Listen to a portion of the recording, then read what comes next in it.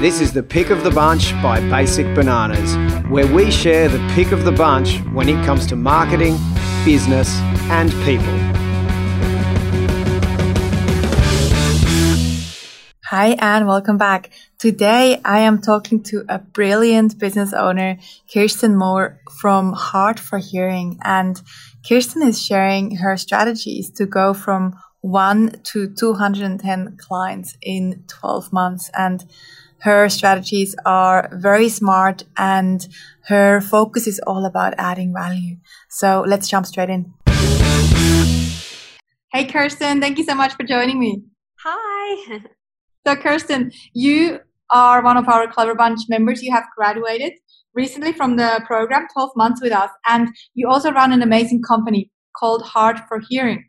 And you've been in this industry for a very long time. You, after years of running other practices, you decided to run your own. Can you tell us a little bit about your entrepreneurial journey? Well, how did it start? Why did you start? Maybe some of the challenges. And then later on, we'll get into some of your really clever marketing campaigns. Yeah, cool. I worked for one of the biggest companies in Australia doing all the coaching and training across the 17 centres and just loved my job. But always thought, I was working so hard and travelling a lot. And then when I had my daughter, I thought I don't want to travel as much. I want to be spending more time with the family. And also I wanted to get back to the roots. The company was changing a lot. And I wanted to get back to the roots of why I became an audiologist, which was really seeing the clients and giving them a great client experience.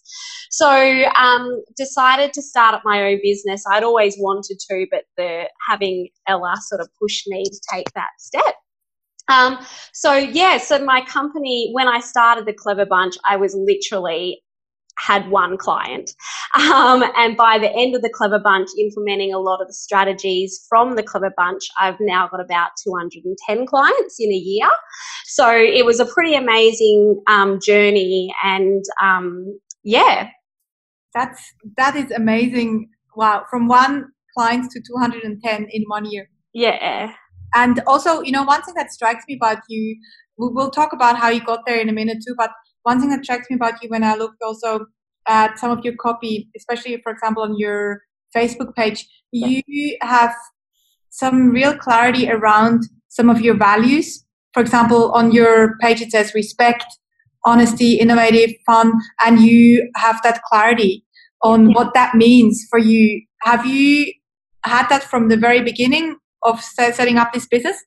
I think the huge benefit for me was when I was starting up the business, so literally creating my logo, creating my tagline, all those sort of things. I had just started Clever Bunch. So it was a bit easier for me to get clarity from the start, because as I was starting my business, I was also going through the modules around branding and taglines, and was able to get feedback from the group. There are a lot of the things that I've implemented as a result of it. So it helped having that clarity from the start, I guess. Yeah, and I guess having that, one of the things that you did that you were pretty clever about is joining a group of entrepreneurs. Obviously, as you know, the Clever Bunch program is in a group, and you have people supporting you, because it can get quite lonely as an entrepreneur. And in the beginning, especially, you're out there, you're like, what am I doing? And where should I put my time and energy and focus and money? And so you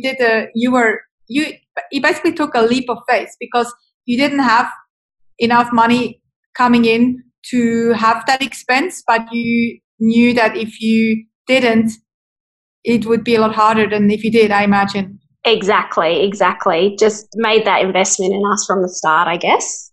Yeah. What were some of your challenges along the way? Challenges, definitely.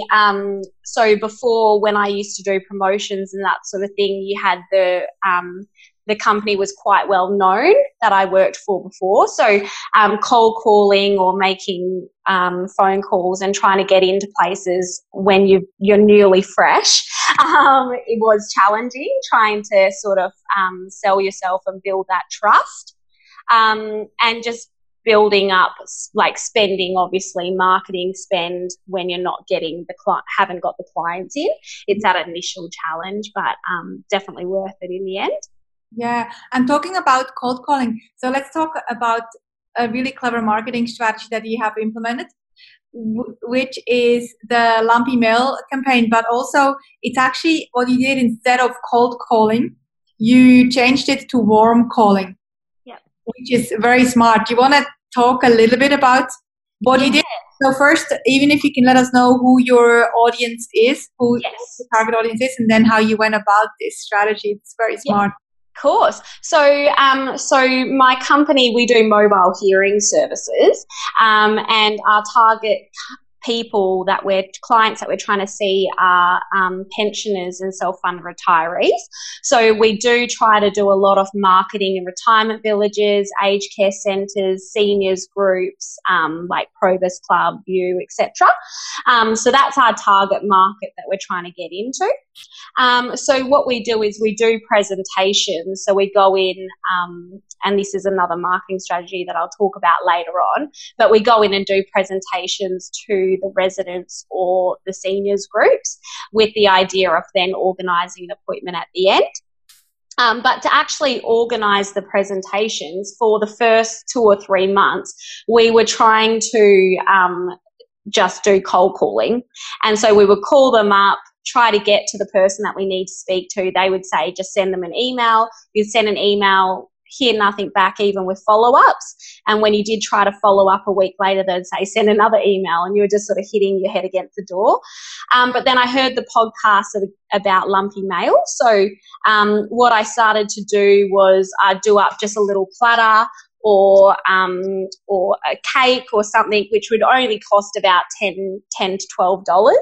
And I would drop it off to them and just say, hey, my name's Kirsten from Heart for Hearing. Here's just a little treat. I've sent you an email and I thought you could enjoy morning tea while you read my email. And it was actually flipped around to the point where I wasn't even following them up. They were calling me to say thank you and organising events before I had even had a chance to call them. So, so that was a big difference for me. I love that. So who did you send the platter to? So I would give it to, if I knew the name of like the clinical manager or facilitators manager, I would give it to the front of house and say, share this with them while they read the email. So that way you're kind of warming up the people that pass on the phone call. Which is really smart. Yeah, otherwise, but if I didn't know, then I'd ask them who it was and tell them share it anyway. So that way I could address the email directly to that person. Yeah. And then what did the message say? So you would basically drop off the platter and then leave a message? Yeah, I would drop off the platter, and on top of the platter, it would just have a note saying to blah, blah, blah. My name's Kirsten from Heart for Hearing. I've sent you an email and I'd love for you to enjoy this platter while you read the email. And then the email was just a little bit about us, a call to action, so what we wanted to do, and then a note to say I'd follow up with them if I hadn't heard back from them in a week. That's so clever. I love that. And you know what's smart about this strategy is there are so many lessons in this. One is that you're going to places where your audience is. So rather than going one-to-one to seniors, which would be quite challenging, go to a place where they already are, like retirement villages, for example, and you get in front of a group of people. Yeah. Why you've grown so quickly. It's very smart. And then also, rather than cold calling, you do the warm calling. So it's the law of reciprocity here, where you give something and then it's really hard to resist and say no. Yeah, exactly. So it's worked well so far, touch wood. Yeah, and you're very humble about the whole thing. It's even more adorable. So let's go into the second strategy now. Yeah. Which is the approach to go from one to many. So rather than one-to-one presentations, you offered presentations to the groups in the retirement villages to seniors. So you want to talk a little bit about that, because again, this is a strategy that could work for a lot of business owners. Yeah, so once we actually got in to do the presentation, the presentations that I used to do were all about myself. So what Heart for Hearing did, how we can help them. And it was all sort of stuff that I wanted them to know. But for them, it was just felt like they were being sold to, I guess. So then after I did the module through Clever Bunch around presenting and that sort of thing, I changed the way that I was doing it to just give as much value as possible. So in the presentation, I talk about things like tips and strategies to be able to hear better with or without hearing aids when they're in restaurants, when they're on the phone, when they're socializing with their friends and family, at meetings. And the idea is just to give them as much value as possible. And then at the end, I literally spent 2 minutes talking about me and how we can help them.